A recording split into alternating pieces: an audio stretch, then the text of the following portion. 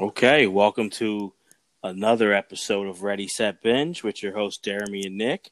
Nick, how's it going, man? I'm feeling good, man. This is a big one. This is huge. This is I'll be honest. I pride myself on TV history and everything, but I knew this would be big, but this and those early on in our show's history, I might be the biggest one we tackle. Like this is a lot. This is a lot. Yeah, and what's funny is that it's not. I don't think it would make either of our personal top five lists, but objectively, this is one of the most talked about and watched sitcoms in television history to this day. We see different networks fighting over the licensing and having the ability to stream the show, drawing in still many viewers in 2020. It's crazy, man. And this is like I don't know if we're going to be able to get through all this today, but this is one of my all-time, nostalgic shows in regards to growing up in the 90s and watching television and watching prime time. So I'm definitely going to have a lot to say about this one. Yeah, it definitely. You mentioned personal list. What would make my top five personal list? Now, when it comes to popularity and the impact it had on pop culture, you can't take that away. I am wondering if it hits, rightfully so, the top five sitcoms on an objective list. I'll be honest, for a lot of different reasons. And you're right. It's we have on another podcast, In the Zone with Deremy and Jose, we talked about The Office and its legacy, and The Office has been off not as long as Friends has been off the air, but has gotten a huge resurgence and really found a new audience. Friends has found a new audience too, which is kind of surprising in a way, which is why, like you said, why HBO Max fought to get that, the streaming rights for it. And before COVID, there was going to even be a Friends reunion dropping on HBO Max where they all got back together. Like these characters are just as popular now as they, were in the 90s and early 2000s. Which is really, it's really strange to me. And we're going to get into some of the controversial aspects of the show. I am just as surprised as I was with The Office when I look back and I see that this show now has gained this additional following from younger generations. I don't really get it. It's really surprising to me. I thought it would be more of a nostalgia trip for us, at this point, the millennials out there, but apparently not. It's still somehow powering through, whether that's to the lack of creativity in today's sitcoms and just there's a void to be filled, or it's, a little deeper down saying something about the psychology of America. I don't know. There's a lot. Now, let me ask you, why is it shocking when I find it a little bit different than The Office. I find Friends shocking. I agree with that part, but The Office, I think they're different, and why I'm not surprised that The Office has like a resurgence, but I am surprised that Friends has a resurgence.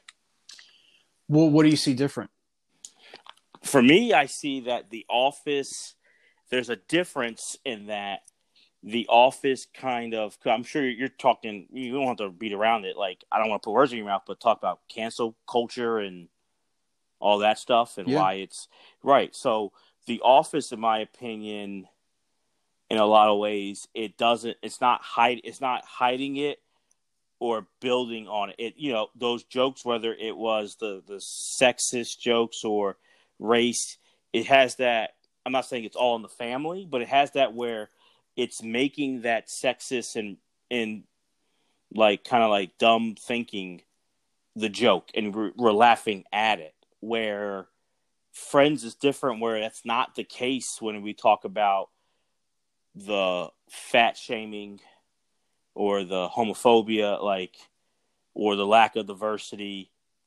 The Office is pretty much pointing out in its own way that the corporate workplace is not comfortable for minorities and women, which is something that we knew way before The Office, but it's putting that to light and it's kind of bringing that out there that it's not diverse. It's not, there's not really a lot of good diversity trainings out there, traditionally and all that. So it's putting that to light where Friends to me is kind of at the time was just riding that wave and just there is no like, oh, we're making fun of, we're pointing the fact out that like, oh, you're the idiot for being homophobic or you're the idiot for fat shaming. It's using that and just kind of taking it as a cheap joke, in my opinion. So that's where it's different. There's me. There's no self-awareness. There's no they're just laughing at the expense of others in certain situations, and they're just kind of writing it out. I get what you're saying, and it's a good point. I mean, a product of its time, maybe. I hate that saying because I feel like it's used so much nowadays, but here I feel like it kind of applies. Because these things, that we've brought more awareness to and more sensitivity to nowadays weren't in the limelight back in the early to mid 90s. And where The Office is kind of self-deprecating, Friends really wasn't. They were just kind of riding the wave of what people laughed at the time. And it just, we're going to get into what some of that was. And that's what still surprises me about Friends, even more so than The Office, I guess, after you made your points, is that I'm more surprised at Friends. And well, also, I do not think that it was I agree with you. I hate that term, product of its time, but I also don't think we've seen, if you do you look back on it, these things were brought up. Certain things, especially the lack of diversity, and they're brought up very early on in the show's once the show was a top 10 show every year it was on the air, all those 10 seasons, and it was a phenomenon right from the gate. These things were brought up right away, and from the cast and from the creators were kind of like, yeah, but we don't care. Yeah. And so that's where it's like, how much of it is the fact of product of the time and how much of the fact of it doesn't affect me, I don't care. And I think it's more of that, I think in a lot of cases, than we think. A lot of times we say product of the time, but I think for each of those topics and we look at it, we had people who were talking about these things back then, whether it's we need more diversity on TV or, fat shaming is wrong. With Roseanne, that was that came out in 88, and people talking about, hey, we need people on TV who look like everyday people, not just the Hollywood type. These conversations were going on way before then. Lack of diversity on TV. We talked on the Fresh Prince episode about, the 90s and the mid 90s. That was a golden age. They rode the wave of the Cosby Show, and you saw more diversity on TV. So Friends came out in 94, and why not ride that wave? But they did not. No, they didn't. And I mean, the other reason why I hate using that saying is because what makes the show so complicated is that it did do a few things that were progressive for the time.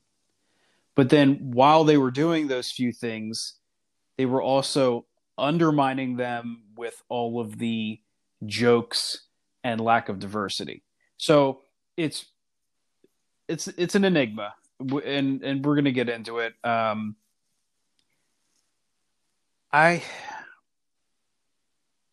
feel like you could give it equal like the criticism and praise could be equal for this show. Yeah, I'll let you expand on that. I think it's equal is. I see why you say equal. For me, I won't, but I understand that. I do get that. It's hard because I'm just running through all of the things that came up on the show which weren't really done at that point in TV. But then at the same time, they take away from it. So it's like it could have been a trailblazing show. I'm trying not to get into like too many specifics just yet. It could have been a trailblazer, but fell short. Mm. I don't. It's interesting. I think we're going to have similar, but like there's going to be a different take. And I think I'll be honest, and not that I'm not. I always say I'll be honest, but I don't. I haven't not been honest on any podcast I do or any of the conversations we've had. About topics like this throughout our friendship. It's not what it could have done has been because of the platform, because of the pushing it got from NBC and Warner Brothers. It could have bumped a light. It could have shown a light on something. But there were shows in the 90s that were doing this before, even on like the LGBTQ issues and like season 2 with the wedding and stuff. And, Rock, a sitcom on Fox in 91 had a same-sex wedding. Roseanne had shown the first kiss between women and stuff like that and talked about it. And I liked how Roseanne talked about the issue way more than I did how Friends did it, even with that episode. But yeah, because they mask everything in like this this humor. They mask everything and like they try to keep things light, except for when they want to have dramatic moments, in regards to relationships between the characters on the show. No matter what stuff happens, they always like manage to they always like make an effort to lift it up with this kind of, I don't know, delicate humor. And it kind of takes away from the real issues a little bit. Interesting. Now we'll definitely get into it more because there are things, like you said, there are positives with the show, positives, I guess, with why I see why people still connect to it nowadays. And I think it does go with society and what's going on. So I'll let you. We have the summary and all, and the fun fast facts. So I'll kick that over to you, though. Yeah. So, the Friends was created by David Crane and Marta Kaufman. Ran from September 1994 to May of 2004. 10 seasons, airing on NBC. And it starred an ensemble cast. So we have Jennifer Aniston, Courtney Cox, Matt LeBlanc, Matthew Perry, David Schwimmer, and Lisa Kudrow made up that ensemble cast. And as a summary, I'm not going to get into too many specifics since it was 10 seasons and a lot that transpired over those 10 seasons. A lot of guest stars, a lot of plot twists. But basically, the show follows a close-knit group of 20 and 30-somethings trying to find their way in Manhattan and New York City. So first there's Rachel, the spoiled runaway bride that decides to trade in daddy's credit cards for a shot to grind it out on her own with the help of her new friends. Monica, the headstrong chef who must always have things a certain way. Phoebe, the eccentric, quirky masseuse and aspiring songwriter who grew up on the streets after her mother killed herself. Chandler, the extremely sarcastic business executive of who knows what and nobody pays attention. Joey, the hopefully ambitious yet often naive broke actor whose greatest passions are women and food. And Ross, Monica's brother, the accomplished paleontologist and golden child of his family, whose life is left in shambles after his wife leaves him for another woman. I have the peak seasons as being up for debate. What do you think about that? I think people will do. For me, no. If you say peak if you say peaks, I think the conversation is different. Peak seasons, not up for debate for me. I disagree, but some people want to throw in season 8 as the best season. That's a different argument. To me, the peak seasons are 1 through 5, and the last half is not. It's downward to me, honestly. Well, here's the thing, though. It peaked at number 1. Like, its all-time peak ratings-wise was season 8. I know. Was at its highest, which is surprising because I agree with you, and that after season 5, it dipped a little bit. But that's my own personal view. It had an extremely strong following, so I'm not sure. Like, I'm not surprised that it kept up that strongly. Now, seasons 9 and 10, a little bit of a blur, with the exception of the finale, and I think that goes for most people. But I was surprised in doing my research when I found out that season 8 was technically, by numbers, the peak. I'm a guy who likes the Nielsen rating history, even though it's pretty biased.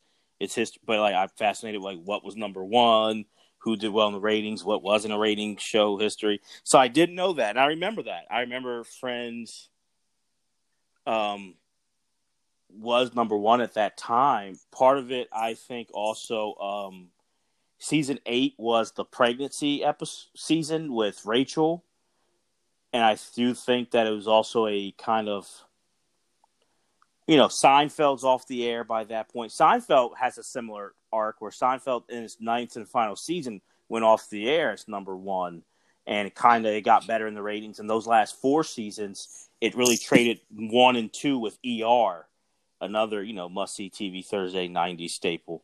So Seinfeld, that's where I'm not as surprised because Seinfeld had that arc, but I do believe the pregnancy with Rachel and just that time frame of what else is really peaking at that time. I think it was also like we know we're comfortable with this. We know this. This is our show, so we're going to stick with it. So I'm not surprised that it had its highest rating in season 8. Yeah, that's a good point. Do you want to kick off the fun facts? Yes. So, fun fact number 1: Jennifer Aniston was almost not casted on the show Friends because she had conflict with another show that she was also cast for. So there was a back and forth, but Warner Brothers and NBC wanted her on Friends, so it was also the other show she was up for or on was another NBC show. So what did the brass at NBC do? They said, we'll fix this problem. We'll just cancel and kill off the other show. And Jennifer Aniston was able to get on to Friends. Yikes. Can you imagine being a part of that other show and you would have had her as a cast member on there? It's a dog-eat-dog world in Hollywood, my friend. It is. And it's always interesting to go back and listen to the casting stories and think about how different the show would have been without this person or this person. I don't know, without any of these 6 pieces, without any of these actors, I don't know that the show is as successful as it is without like only one of them. Right. And I will say this also real quick to say, I do believe ratings. The 8th season was 01-02, so we know in fall. We just had the anniversary. 9/11 happens. In 2001, and part of me feels like Friends is comfort food at a real uncertain time. Yeah, and I part of me believes that also plays into it as well. Yeah, set in New York. Mm-hmm. They did little nods to New York, patriotism here and there, subtly in the show, like in the background and stuff after 9/11, and that's exactly right. I think it just resonated with people, and it was a source of comfort in a time of much needed healing. So I'm not surprised that it peaked at that time either, although I don't think it's at all the best season. But it makes sense if you look at historically what was going on around that time. But on a lighter note, did you know that Lisa Kudrow actually wrote Smelly Cat when she was drunk? I did. I did. it made it into the show. I mean, talk about it's so funny how some things just happen so organically, and sometimes we get the most iconic moments from things that we don't even have expectations for. Like we just, like we just, we write something when we're drunk. We probably put it away. Ha, this is silly. This is funny. Maybe I could do something like independently with this someday, or maybe it's just going to sit in my drawer forever. And then all of a sudden, they write that into the show for her character. This is, aspiring songwriter, who everybody, out of love for her, they make sure that they put forth an effort to take her seriously, even though, beneath the surface they're cracking up. And then, the song just blows up to this day. Most people still would recognize it.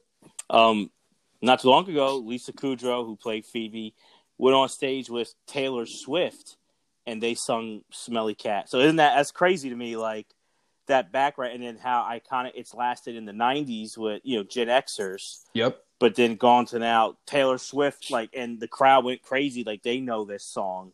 So it's I don't know. It's why I love doing podcasts like this, because, people think, oh, history's boring. And I respect if you don't love it, but like it comes back and it stays. And you kind of need to see where things have come from to see where you're at right now, presently, and where you're going. And it's just funny, like, how that's come full circle 25 years later. Those Gen Xers, their kids know Smelly Cat.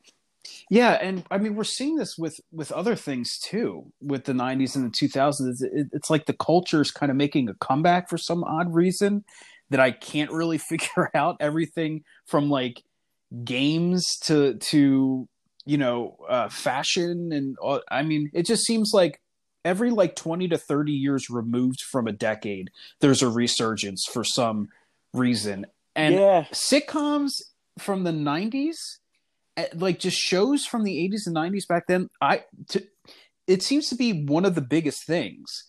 And I don't know if it's like we're not getting, with the exception of some of the premium channels and a few like Netflix shows and like streaming services that are doing their own stuff, we're not getting as much original content anymore. Not much not many groundbreaking shows. Like, what was the last groundbreaking show that you remember watching where like it gained a mass audience almost immediately and everybody watched the finale? Like, I got to think back to Breaking Bad.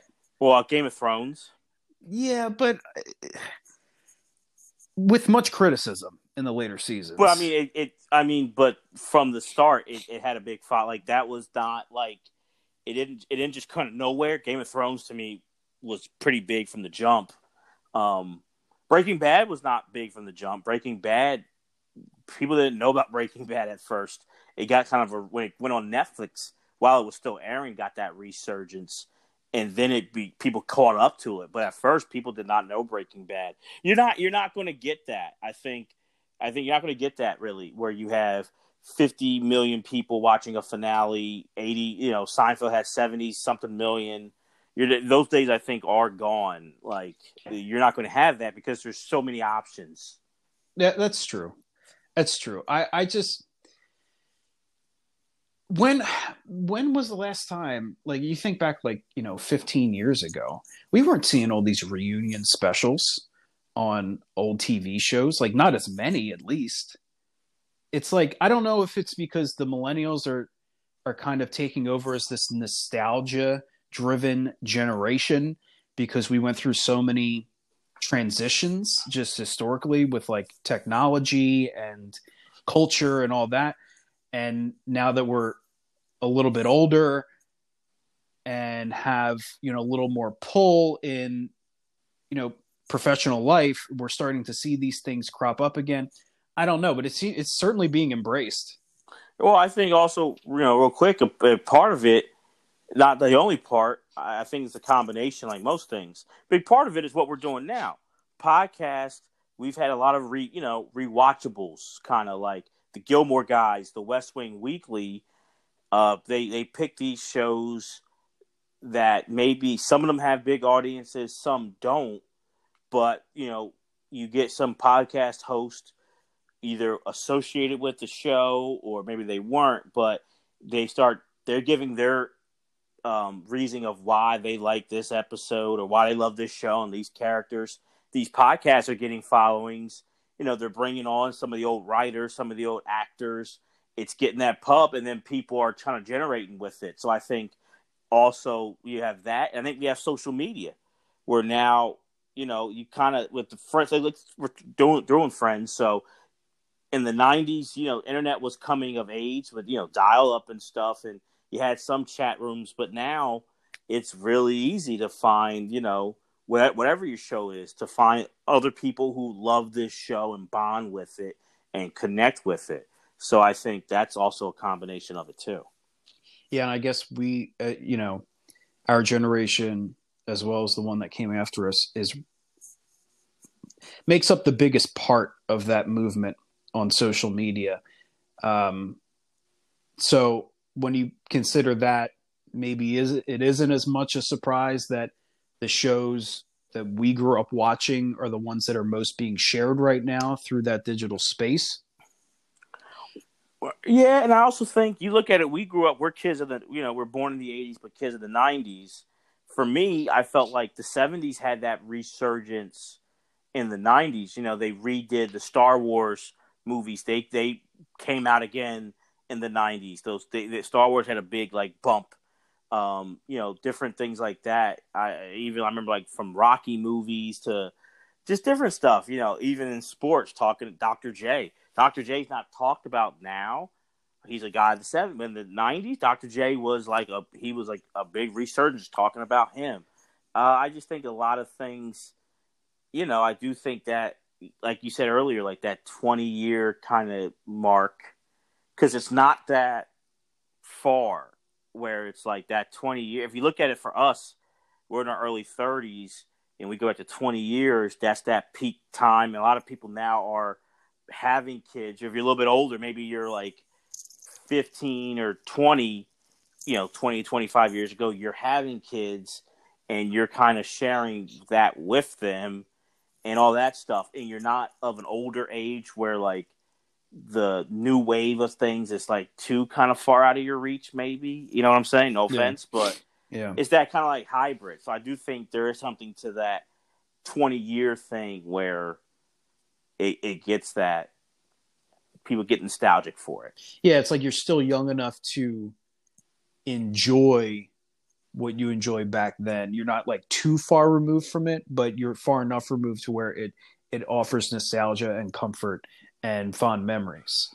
And I was going to say just real quick, even though all of history is a connector, when we look at 20 years before, that's really so that's why we have this now, because blah blah blah blah blah. Even though it's where cell phones really started, or the computer started, was before, we kind of see the 90s in some people's mind. That's when you started seeing flip phones more. That's where it started. Really, it started before then, the talk of it, or that's where the internet started and computers it went before then.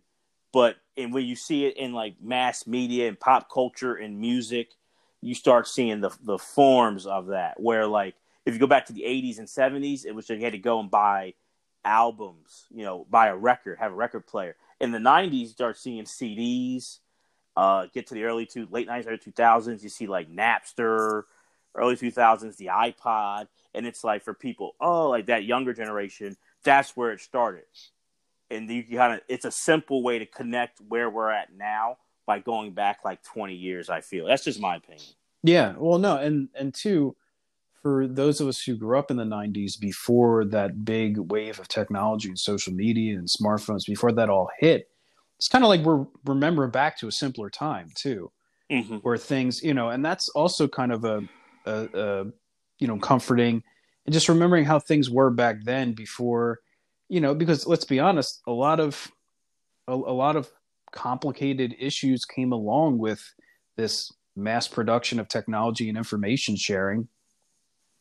And back then, it was just a lot more simple. And I think the entire dynamic of the show Friends would be completely changed by technology. I mean, just how, Mm-hmm. like with the characters, how the characters interact with each other, moving from place to place within the episodes, living across from one another in the hall, just constantly going back and forth. I mean, nowadays, even though they live right across from one another, they probably still spend most of their time communicating on smartphones. Exactly. And texting, hey, can I come over?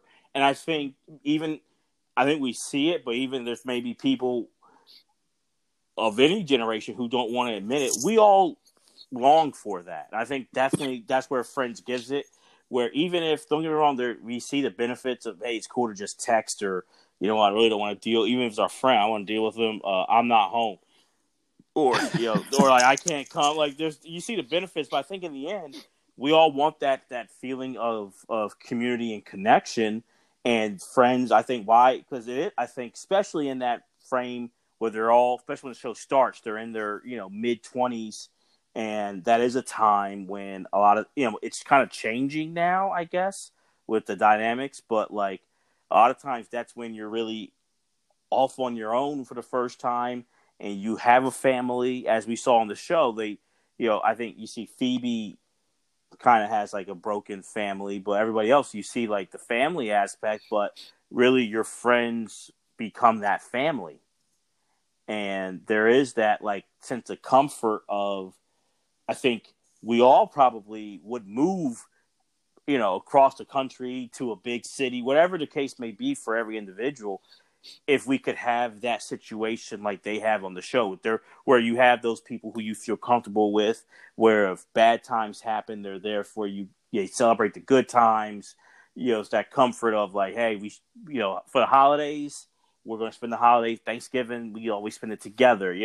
One of the staples of Friends were those Thanksgiving episodes, like which I'll be honest, I like that, and not directly, but like, for a little while, I still do it. I'll get together with friends on Thanksgiving, and that's one thing I did like about the show, is seeing, for whatever reason, friends getting together on the holidays and making new traditions.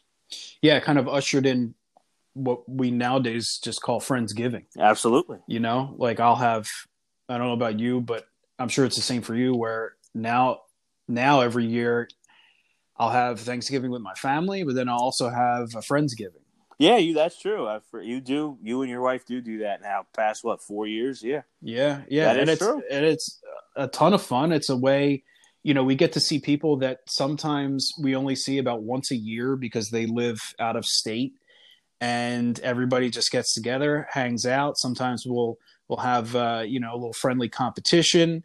I'm still waiting for one of these years to do a Friends like episode where we just go out, we play football, because that would be great. We're kind of when they did that, they were in their 20s. We're past that. I think we might have some torn ACLs, some bad knees, some broken hips now. Nah, we're older. Speak for yourself, man. I'm speaking for you. I mean, cutting you up all up and down that field. Please, Mr. Glass. That's what we called you. No, Mr. Glass. What are you talking about? Ooh! No problems Ooh! ever.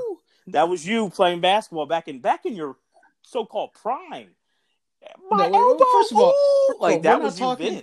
We're not talking basketball. We're talking worse. Football. Yeah, that's even worse. If you can't play basketball, I can't see you playing football. I was out there playing tackle football games in college. Nah, man, it was fun. It was fine, and I don't have. Don't even start.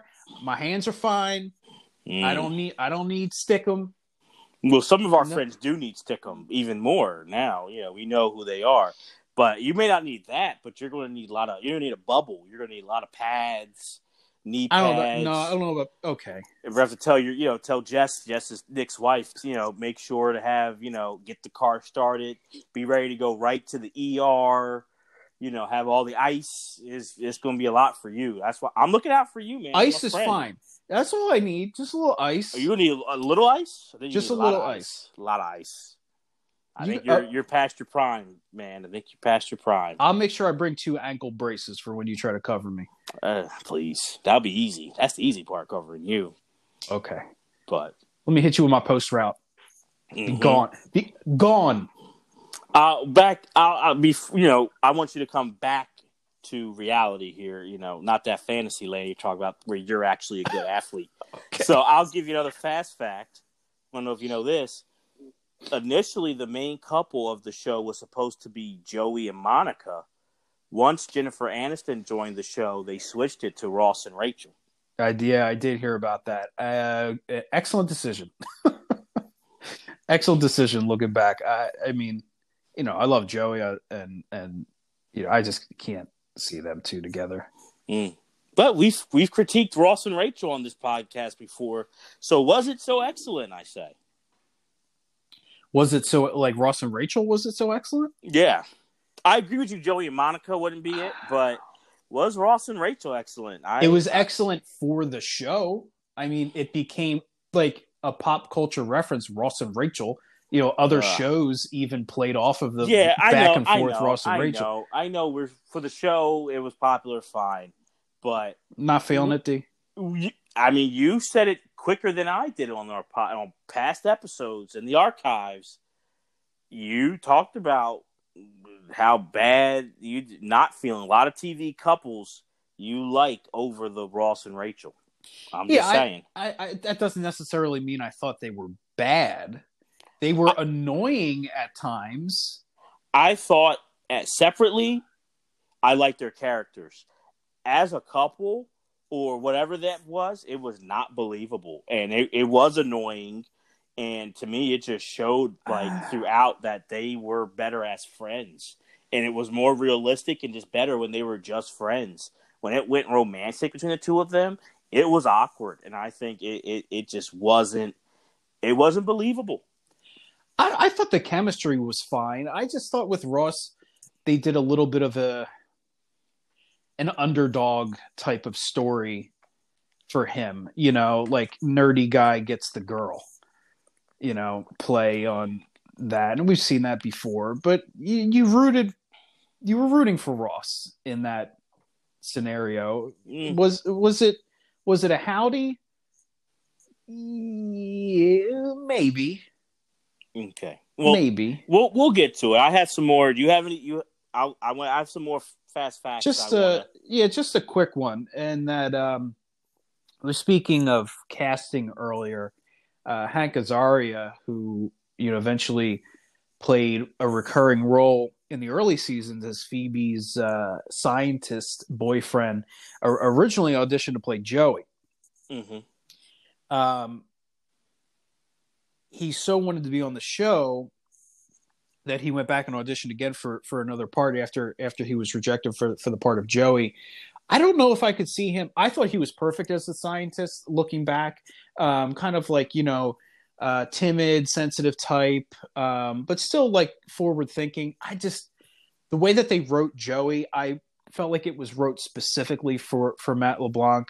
I thought he brought a really specific style to it that gave the character a couple different dimensions. I just don't know. I don't know that I would have preferred Hank Azaria going back. No, one thing they got right to me was casting, which I think also wound up hurting a lot of network shows afterwards because networks then thought we know what we're doing because they got Friends right. But I can't see any of the six not being who played them. You know what I mean? Like, yeah. I think they nailed that, and it's hard, any of them, to be like, oh, you could have filled someone else in and done just as well or better. I can't see it. Yeah, and it's not easy to do an ensemble cast. I mean, I think about the greatest ensemble cast of all time, and I think of Cheers, I think of Parks and Rec, I think of Friends, and all three of those shows are almost decades apart.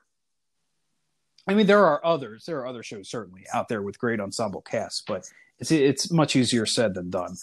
Yeah. No, it definitely is a great ensemble cast. Not what the network wanted originally. Crane and Kaufman fought for that, of having the multiple storylines happening.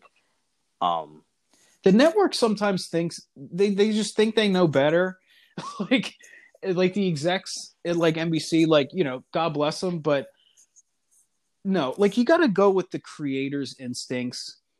And yeah, some fine tuning and tweaking along the way, sure. But there was originally they wanted to have as part of the cast this police officer that gave Yeah. like relationship advice. Yeah, because they felt like they needed an older person.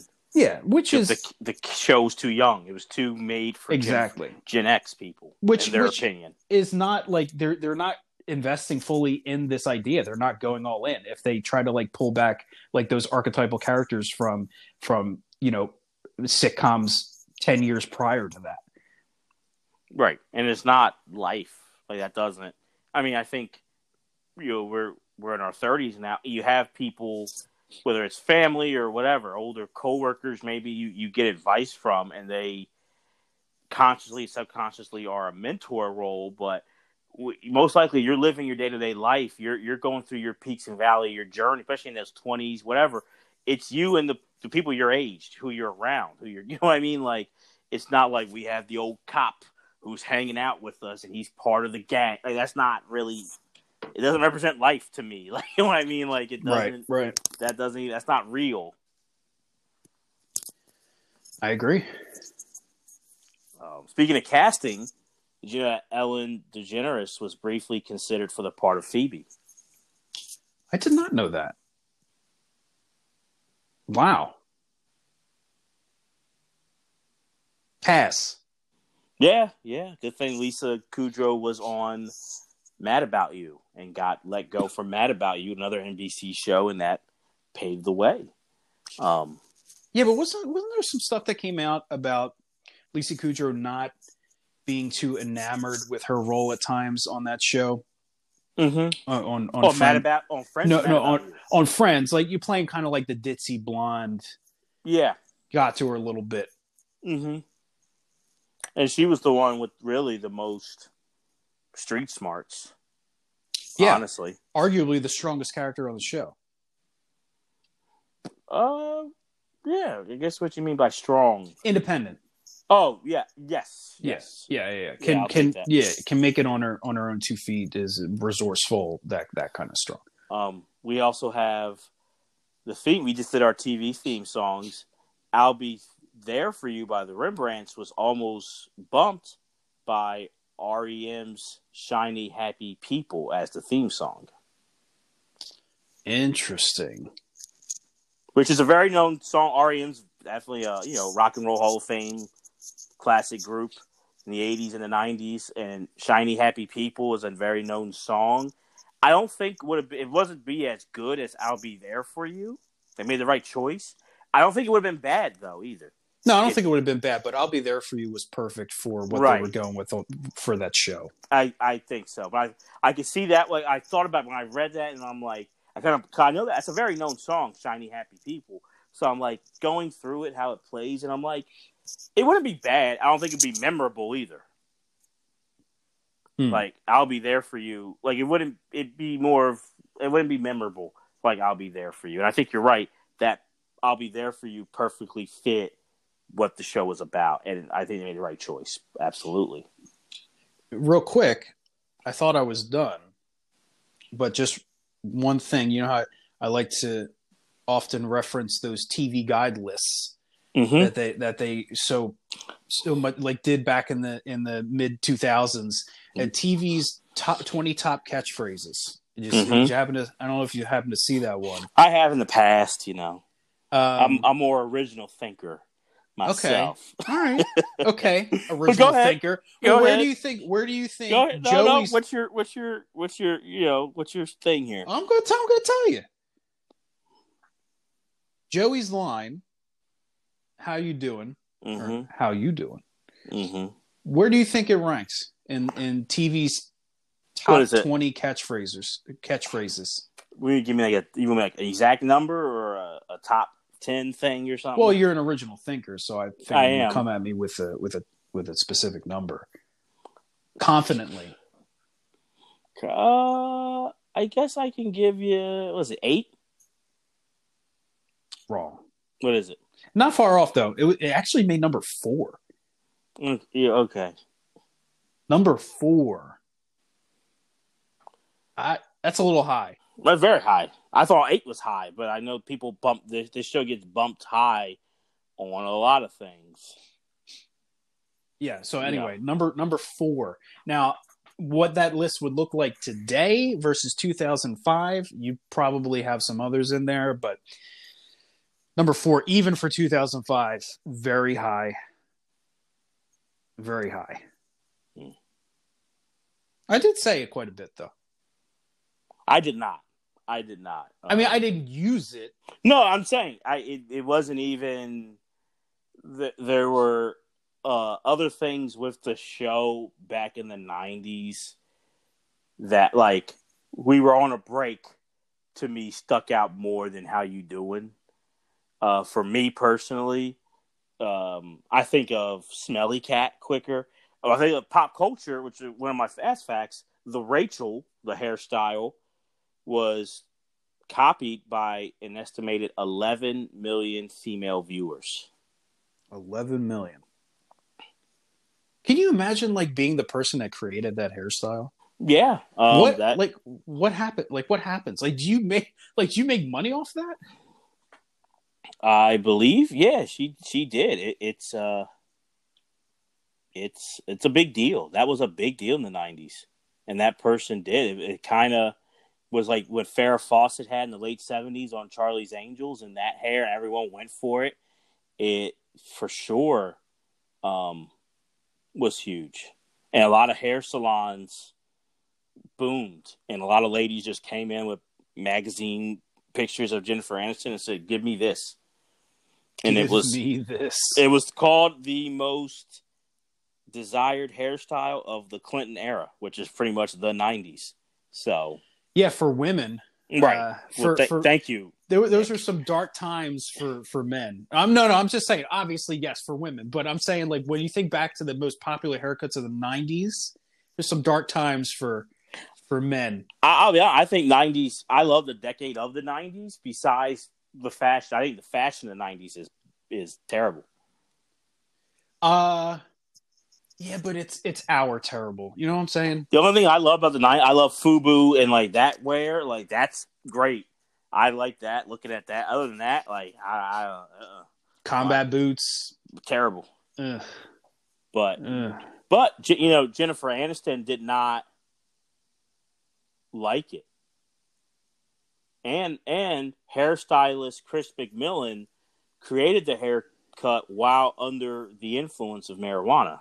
Another side note there too. But Jennifer Aniston did not like that style, and by season 3, it's really gone. And I wanted to ask you just a quick, like, fun little thing. What did you think of the Rachel quote unquote hairstyle? What did I say? I mean, I don't really pay too much attention to hairstyles. I didn't like. I thought it looked fine. I thought it was really good. I think it's really good looking, and I respect her. Like, maybe it's too hard, but thought that was her best hair of the series. To me, was when she had that original hair. Like, I thought it looked really good on Jennifer Aniston, and I get it if it's too much work or it's annoying, but I look at those first 2 seasons and how her hair. I thought that's an awesome hairstyle that I think would be cool today. Honestly, I'm not like that's the 90s. I think that would look good today. So I disagree with Miss Aniston on it. I mean, I respect it if it was just too much for her to keep up with, and everyone kept talking about it. But I look at those first 2 seasons and say, right on. I definitely think it was better than the straight look. That's what I'm saying. Of the later seasons. Yeah. So yeah, I guess, not that I, noticed it as much as, the female audience out there that wanted to get it for themselves. But yeah, I think you have a point. Probably her best looks were those, like, first 3 seasons. But it's so funny that 2 of the most iconic moments of the show were created under the influence. Yeah, that's true. Smelly Cat and Rachel's hair. Yeah, and they're staples to this day. But unless you have any more fast facts, I think I'm ready to keep going. No, I am. I'm good to go. Let's get into it. And I guess we'll start with, I guess, the positives of it. What do you think? I think we'll go with the of why, what's, quote unquote great about the show, and why it has, you know, why, like, you said Netflix and HBO Max, all these people were fighting for it. It's, for when it was on Netflix, it was up there with The Office as what people watched. I think it was like right behind The Office. It was either second or third of what people watched the most on Netflix. HBO Max paid a lot of money to get it when it debuted, this past year. So a lot of things. It's really, the 25th anniversary, fall of 2019, and that was a huge deal. Huge deal. A lot of articles, pop-up stuff, people taking pictures with the couch and the coffee house and all that. So it showed that it's still just as booming now as it was back in the mid 90s. So yeah, I'll let you start it off. What's the positive? I mean, I would like to start it off by talking a little bit about what it did differently and why it was groundbreaking for its time in regards to sitcom history, because I think that's where it starts, and that it was a departure from the family oriented sitcom. Right. So, and this is something that I see as the biggest reason why people love it. I look at it as maybe the main reason why people still love it today. And you think about how young people in society are living in today and what they're aspiring to today. You had Friends as your family. Your friends were your family.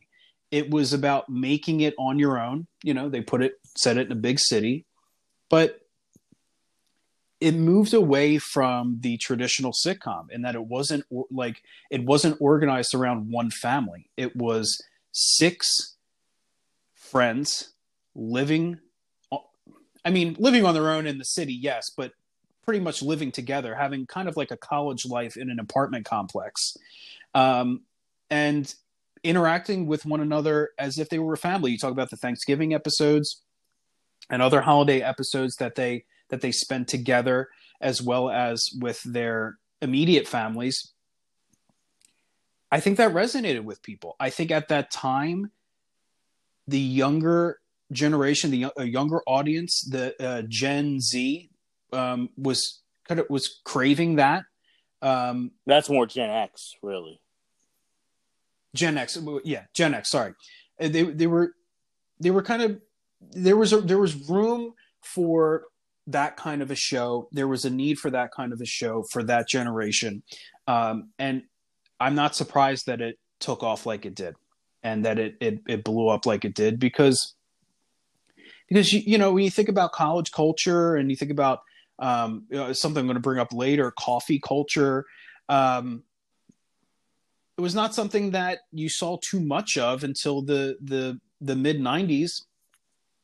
And you saw 6 very individual, unique people trying to pursue their own passions and trying to make it on their own post college.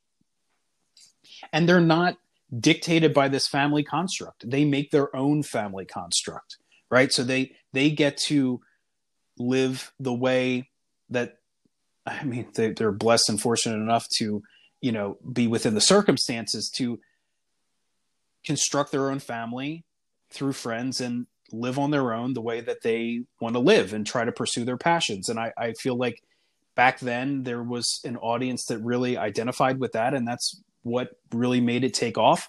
And when you think about today, you think about a lot of things. Like, 2008, we had the crash. That was right, like when we were about to graduate college, which put the economy in a downward spiral.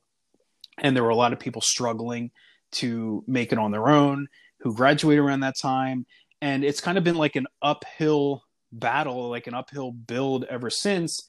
A lot of people still, because of student loan debt, they can't afford to go out and buy a house right away. So they spend their mid-20s and even early 30s living with roommates or living with friends because of rent sharing.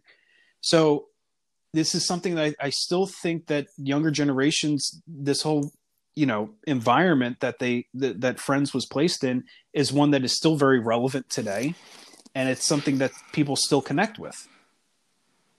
I know this is supposed to be the pod, so I trying to think of the right angle, because I definitely agree with the coffee culture.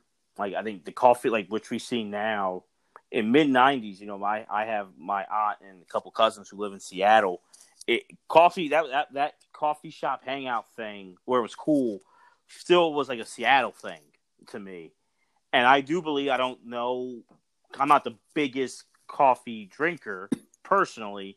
Yeah, I do like pre-COVID, sitting in a coffee shop is cool, and, chilling, like, that's, but like how much that played a factor into people, those Gen Xers in their 20s and the 90s, seeing this cast, their main hangout. You saw them in the apartments a lot, but you saw them drinking coffee, and it looked like a cool place. You saw Phoebe go up there playing a guitar, so it looked like acoustic, like alternative kind of thing. And how much that helped to grow the coffee culture in itself, and making that a desired destination in cities and communities across the country. I do wonder, like, you didn't see it too much before that. No, that's why. I think it that played a big part. I do think, in what we see now, where it's no different. Almost like when you see a McDonald's or a Burger King, you expect to see a coffee shop or a Starbucks. Right. Now it's like we don't think about it, but in that time, that was different. I remember even having conversations like, where is that real? Where do you go to do that? There's what is it? A coffee shop? Like, it was like foreign. Like, you sit there, and it's like, what do? You drink coffee? And people be like, what do you, that makes no sense. You just sit there and drink coffee. I drink coffee, Dunkin' Donuts, or in my house. Why would I go to a coffee? Like, that was conversations I remember older people having and listening. Different. Very different. So I think that played a part in it. And I do think what I'll give the show, as far as what I see it doing well, I don't know if people see it or not, they did develop these characters very well. Yes. And when you look at it, and it's not, in my opinion, it's not so much in your face as if you're not watching it and seeing how each character is changing and growing and maturing, you may miss it. But I think the writers did a very characters. And I think what it did, like you said, in my opinion, especially when it comes to comedies, there are those great ensemble shows, but they like I said earlier, they casted this show perfectly, and I give it kudos. Like, everyone, I won't give it the Parks and Rec compliment like I gave, which I felt like every combo you throw at it worked. I don't think Friends has that. I don't think it has that, in my opinion. But I don't see, like, Chandler and Rachel did not work for me when they did things together. I believe they were friends in that group, but like, I wasn't like, oh, Chandler and Rachel get into something, I'm hooked. You know what I mean? That's me. Yeah. Yeah, Chandler and Rachel kind of reminded me of, like, on Seinfeld when George and Elaine finally got some screen time together. Yeah, there was a connection through Jerry, in my opinion, and I feel like Monica was the connection for Chandler and Rachel. I think Ross and Phoebe were kind of different in that regard too. Now, to me, they worked well when they were kind of like jokingly, but like combative. It worked well there. But as far as like them getting into something, it didn't really always hit me. Yeah. Well, the evolution debate was like one of the best moments for them. Right. I agree with that. But they did all work very well, and it was, to me, they were believable. Like Would I you was like these guys aren't friends. It was very believable, and I give the that impact and give them much credit for that. would you say that to your point about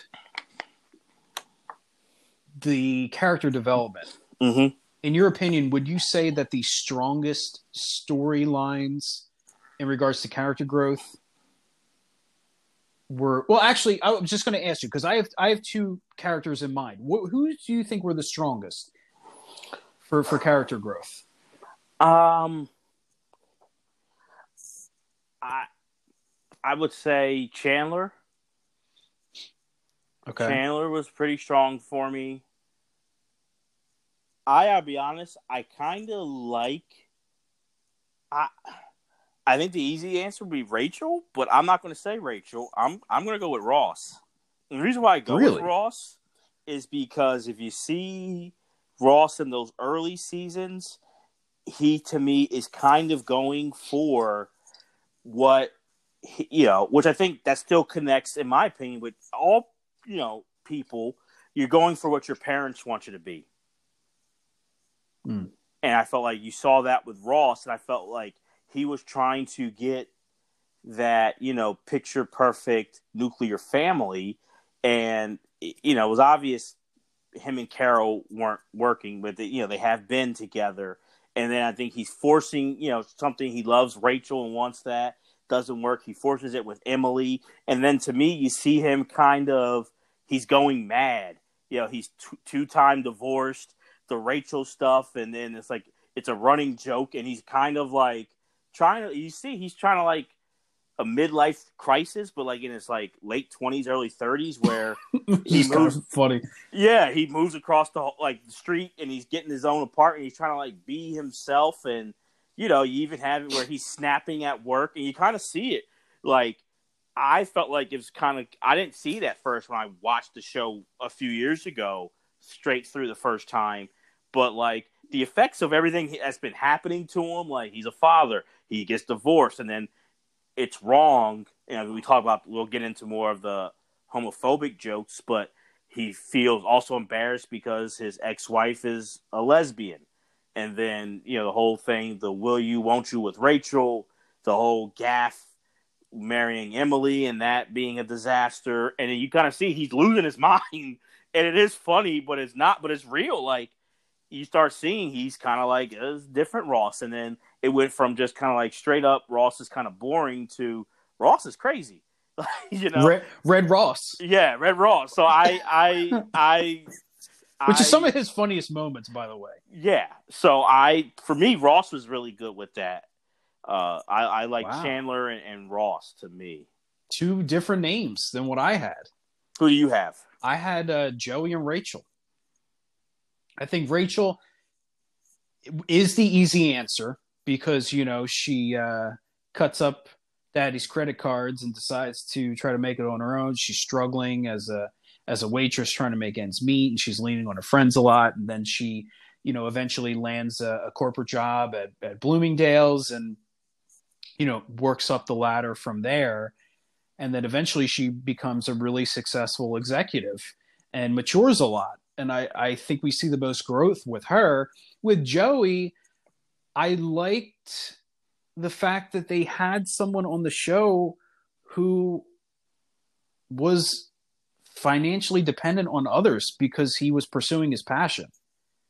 Like, I liked the fact that they had someone on the show that was kind of like the starving actor and was like, super naive, but at the same point, super like driven to do acting and super passionate and whether or not he ever paid Chandler back is not the focus there, but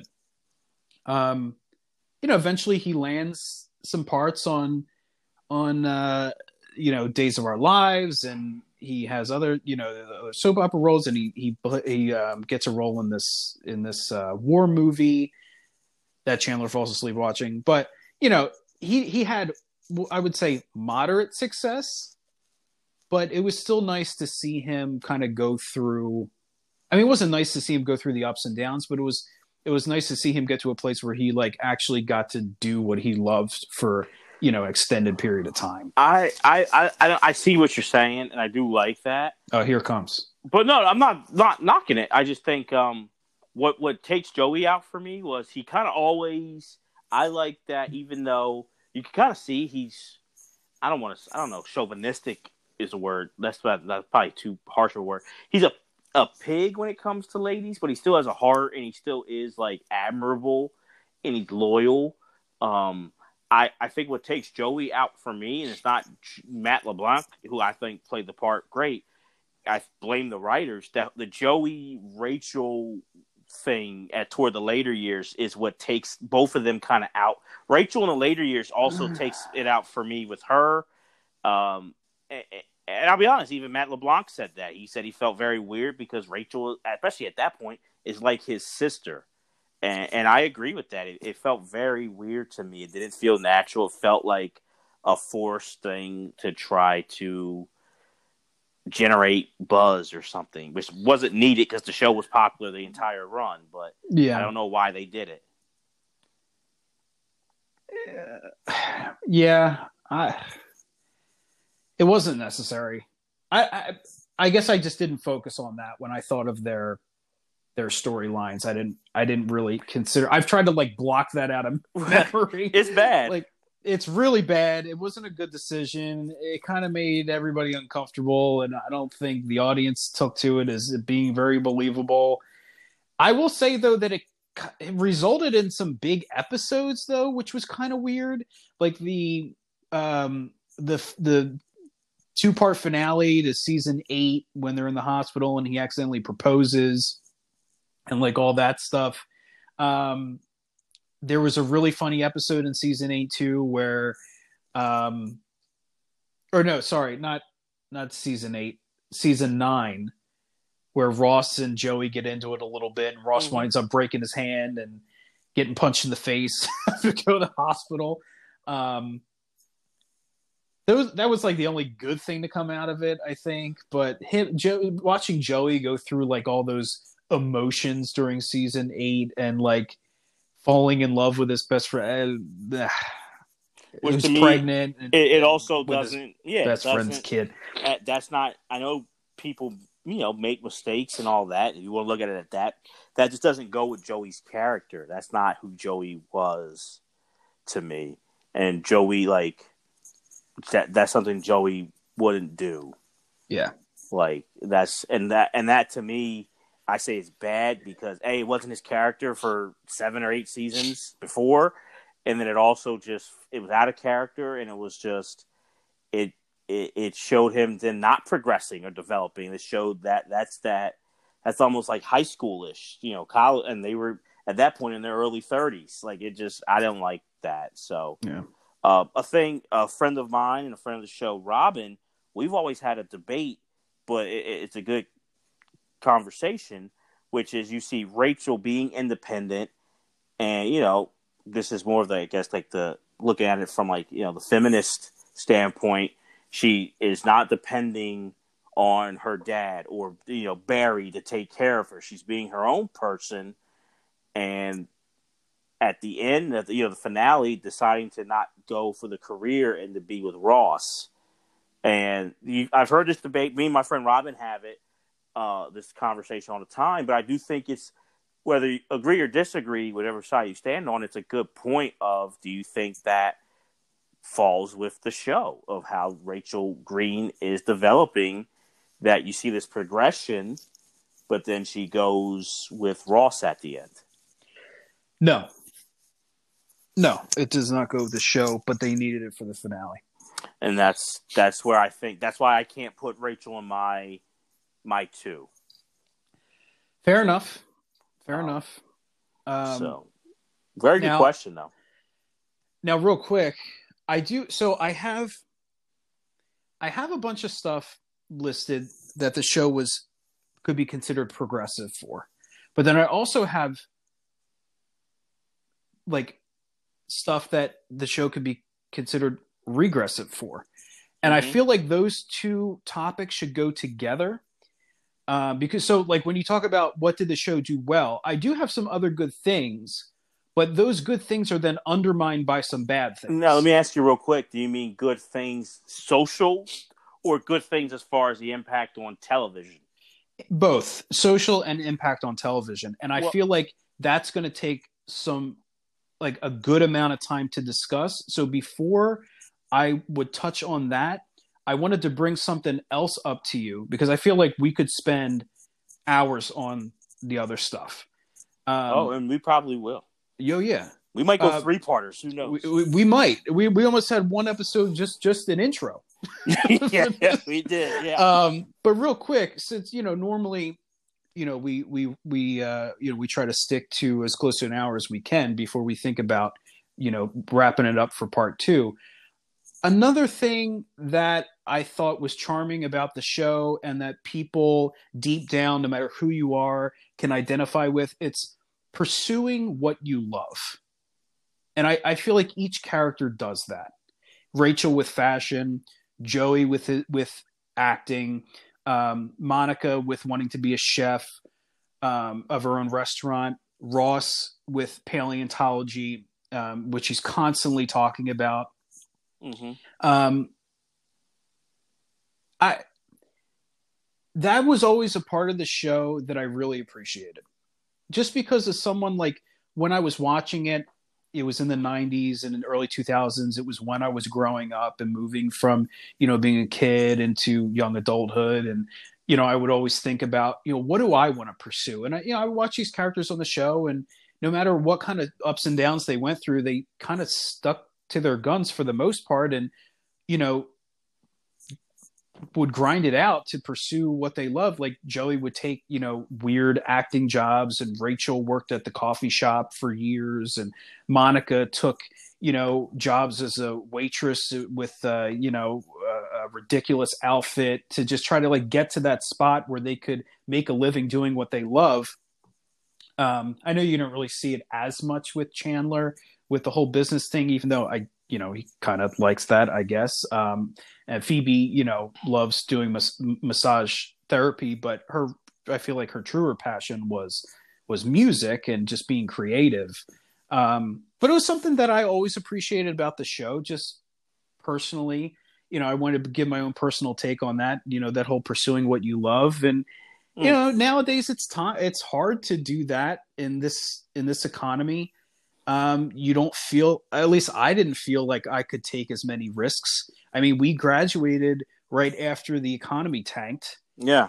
And so it's comforting to me, that part of the show, watching it back, like just, pursuing your passion, because, there were times in my life, and I'm sure a lot of other people's lives, especially if, you're within these couple generations that we've been talking about, where you didn't feel like you could maybe take that risk. No, I guess I just want to clarify it.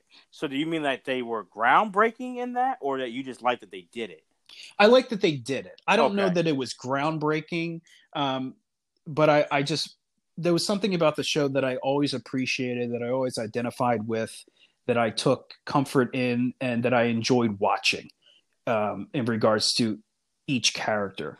I will say this. I agree with that. Now, being a guy who loves TV history, the show Taxi, to me, really personifies that. Where besides Judd Hirsch's character, Alex, everybody else wants to be anything but a taxi driver. So I see it from there. But I do think, yes, I agree with you, and I think that is something that people can connect to, and I think a reason why Gen Xers probably liked it, and why the millennials like it, is what you just said so well, that they are going after their dreams, and it doesn't always. I think Rachel's rise kind of happened quickly, but I especially, I'll say Monica. I liked the fact that Monica was a chef, knew what she was doing, but then did not want to have to take that job at the old 50s diner and wearing the inflated boobs and looking like Marilyn Monroe, but she did it because she's still in food, and she's, a lot of times we have to do that. It doesn't always just, you get, you have a dream and it just happens. You have to work toward it. So Monica, I agree with your point, and to me, what hit me the most with that was Monica's progression with that, honestly. Yeah, no, you're absolutely right. Because I mean, think of all the things that she went through and that she tried. I mean, not only was there that job, but then she tried the catering business, Yeah. and like she just kept trying one thing after another until she was finally able to become, a head chef at her own restaurant. And it was something that you came to appreciate about her character, despite all of her annoying personality traits. No, hot take. Of the best love interest on the show, the best things, it's both of them are Monica. Rachel has nothing with it. Like the Ross and Rachel thing is, nah. But Monica and Richard, really compelling. Oh, great. And Monica and Chandler, very compelling. And they are very, to me, I look at the realness of both of them. Especially the Monica and Richard part, that it's not a good versus evil. You don't work out and like someone's bad and someone's good. Yeah. They're both great people. It just was a timing thing. You can see a bit of the age difference and where they were at in their lives got in the way, but they worked very well together. And I like that it wasn't Richard's bad or Monica's. Well, I mean, it just, they were two likable people that you're rooted for. But why they didn't get together is very understandable, and there's no bad guy in that. It's just life. Yeah, it's like it's painful to watch too, because so often in those scenarios, if you're witnessing them, you almost like want there to be a bad guy, so that there's like some kind of explanation to why it didn't work.